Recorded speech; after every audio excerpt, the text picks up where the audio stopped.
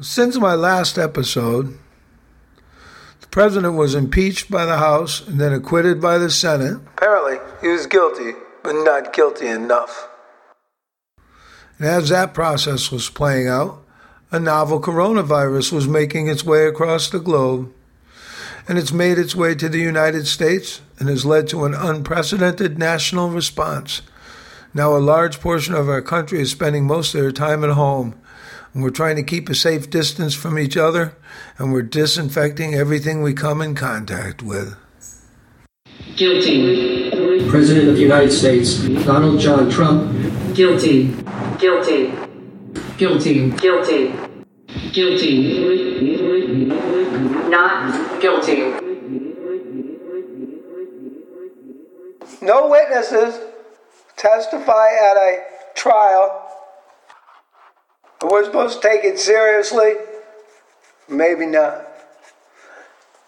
But about obstructing Congress, and by not allowing witnesses, is obstructing Congress. Half the Congress, the Senate, half of the Congress says, oh well, we've heard, yeah, he did some bad stuff, but it's not impeachable.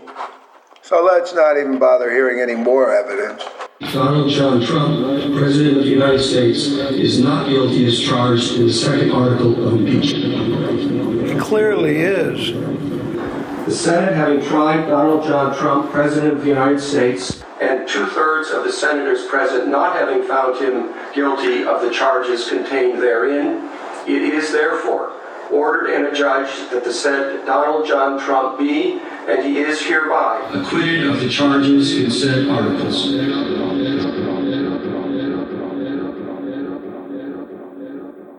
Before this process fully concludes, I want to very quickly thank the Chief Justice and Chief Justice Roberts for having helped perform this unique role.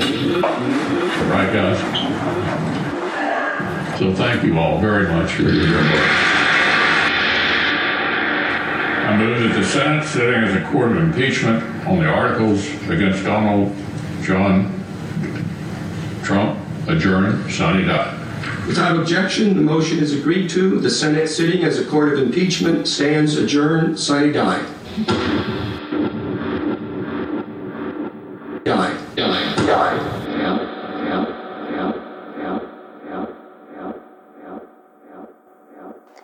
So to anybody that was paying the least bit of attention, it was very clear that Donald Trump had obstructed Congress at the very, very least.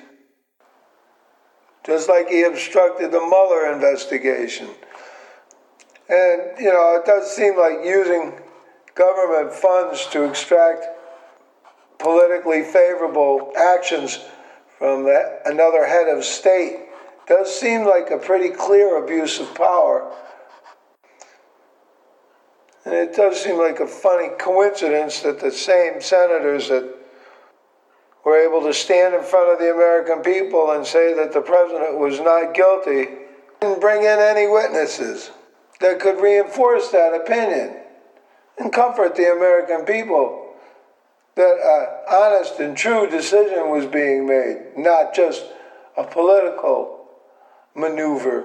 I mean, a very good argument could be made that the Senate itself was obstructing justice by not calling more witnesses to give first-hand accounts of what occurred.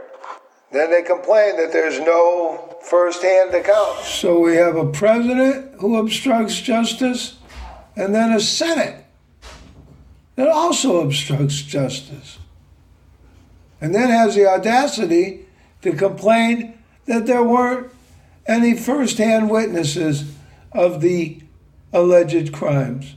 Probably thinks Nixon was a fool. Maybe he saw the David Frost interview too, where Nixon said, if the president does it, it's not a crime.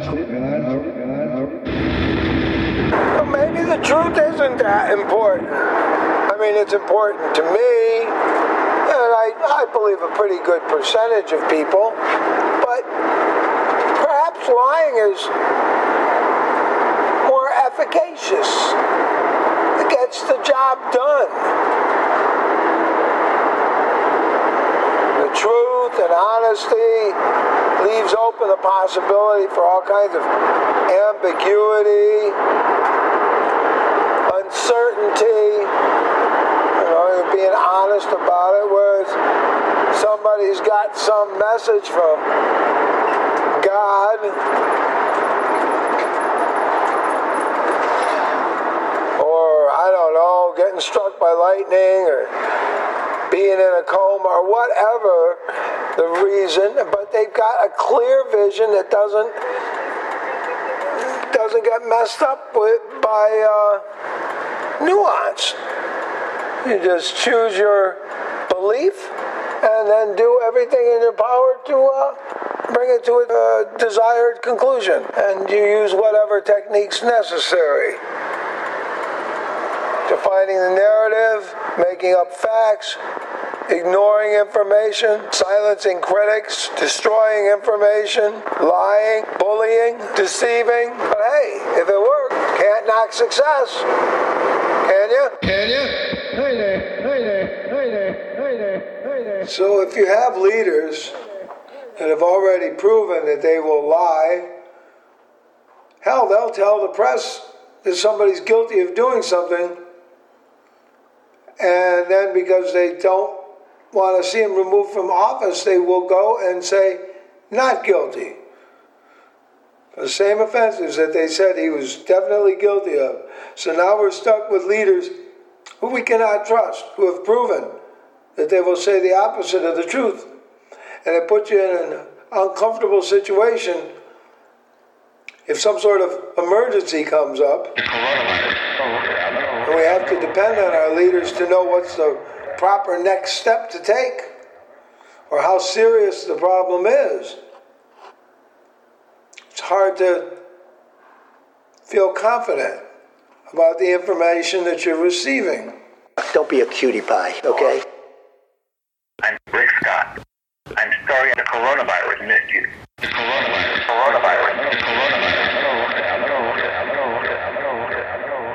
So it is, I believe, the 19th of March, 2020. The United States is beginning to mount a response to the COVID-19 virus. So technically, COVID-19 is the infection caused by a coronavirus, which we are calling the coronavirus, simply because it's the coronavirus of the day. But there's a few others of them, 5 or 6 at least, that affect humans. Still don't have enough test kits, though. We don't have a healthcare system designed to deal with these kind of things, and our every man for himself set up, and we're dealing with anti-science people and anti-government people having the most power currently in a time of that what we need more than anything else is science. This is a huge crisis. I think this is a great pandemic, the likes of which nobody's seen before, that you have a huge amount of danger with. At least mount a decent national response, or ideally we could. We have the money and we have the knowledge. Wonder what we're lacking. We got morons going to the beach and hanging out in close proximity to each other when they've been warned not to. And if you're young and healthy, it probably won't bother you, but you could be killing other folks, including your relatives. They might want to consider that. I would like you to do that. I don't like the idea of doing it. I was so confused. When Trump said he wanted to drain the swamp, I just presumed that he was going to get rid of all the lobbyists and the big money interests. Everybody said, well, he's not doing it for the money. He's already rich. He doesn't need any more money. He's going there because he cares about the country. He only cares about one thing, money and more money. That's why he worships Vladimir Putin, perhaps the richest man in the world. And he'd be happy to be a fourth-rate oligarch in Russia. But he's not there yet. But his incompetence is really a problem at this time. When a country's in need of support, assurance, thoughtful, calm, reliable leader. So, nice to be with you. We got a guy that can't get his facts straight. Anybody that needs a test can have a test. They're all set. They have them out there. In addition to that, they're making millions of more as we speak. But as of right now and yesterday, anybody that needs a test, that's the important thing. And the tests are all perfect. Like the letter was perfect. The transcription was perfect, right? This was not as perfect as that, but pretty good. We do have this head of the National Institute of Health. He's a good guy, Anthony Fauci. And he finally got the Trump administration to realize that this virus was a serious problem. And interestingly, 40 years ago, he had to get President Ronald Reagan to understand that the AIDS virus was a serious problem. There's a problem with these anti-science people. What? And this whole every man for himself and cut taxes. When Trump went to drain the swamp, though, I thought he was getting rid of the big money guys and the lobbyists. Turns out he was getting rid of all the competent people, the people that have been at their jobs for a while and know what they're doing. He calls them the deep state. Some of us might describe them as experienced civil servants. Just the kind of thing you need, the kind of people you want to have around when you're confronting a novel coronavirus. We're in a constant grouping, and I can say this, we have a large grouping of people that does nothing but communicate. But maybe this is our chance, us being the science-based, logical thinkers, make our point that your wishful thinking, imaginary God, propaganda style of gaining information is useless in a time when you really need to know what to do. I think we're listening to many people. Field that I was as a paramedic, it started to make a lot of sense. One of the things that was pointed out in this interview with one of the doctors, foremost doctors that has studied the coronavirus, says that the nasal passages and the nasal membranes are the coolest part of the body. That's why the virus tends to go there until it then becomes healthy enough to go into the lungs. This sounds really goofy, and it did to me too, but it works. Once the temperature reaches 136 degrees Fahrenheit, the virus falls apart and just disintegrates, okay? And I said, well, how would you get the temperature up to 132 degrees? The answer was you use a blow dryer because it's capable of doing that. So you hold a blow dryer in front of your face and you inhale with your nose, and it kills all the viruses in your nose. This was on OAN and One American News Network, which is the fastest growing national network on cable. And it's the new Fox News, if you want to know the truth. And it was a doctor, and it did have his credentials that he has been one of the foremost doctors in studying, how this is transmitted. And that's where that came from. And I agree with you. There's a lot of baloney out there on social media. You've got to be very careful. But I only brought it up because it came from a pretty reliable source. This sounds really goofy. It sounds really goofy. It sounds really goofy.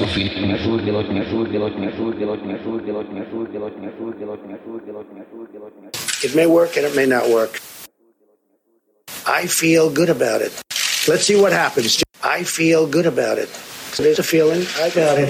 And we're going to see. You're going to see soon enough. Look at the people. There are a lot of people that are in big trouble. Now, see, I can agree with the president when he makes that comment. However, I want to know, what are we going to do with such an ignoramus in charge of our country during such a trying time? I think it's a very nasty question, and I think it's a very bad signal that you're putting out to the American people. People, look at the people.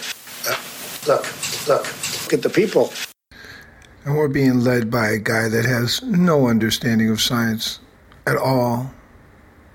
And he keeps standing in front of the people that do have the understanding of science, giving misinformation when they could be giving the public important information. I say that you're a terrible reporter. That's what I say. Smart guy. Let me just tell you something. I'm a smart guy. smart guy. I feel good. I feel there's a feeling. I feel good. The American people are looking for answers, and they're looking for hope. Does the President of the United States have any answers, and can he offer us any hope? Such a lovely question. I think it's a very nasty question, and I think it's a very bad signal that you're putting out to the American people.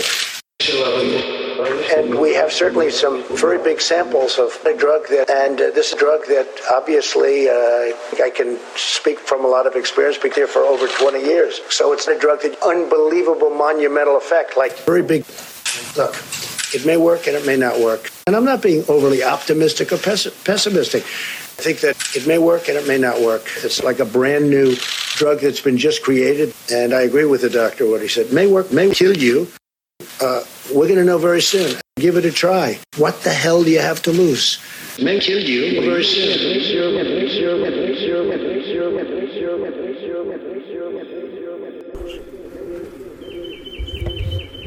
Now it's March 28th, and many of us, Americans, United States citizens, have been laying low for the last week or two, trying to minimize our contact with other people, trying to isolate this coronavirus and avoid getting COVID-19 infection.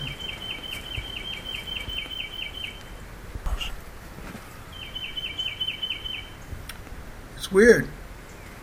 Seems like everything's going to change.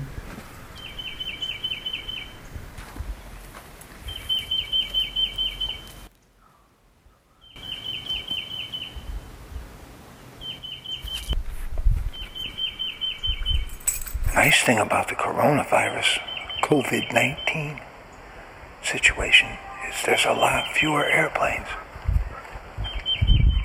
And I can catch a lot better ambient sounds. Although by the time I get my podcast done,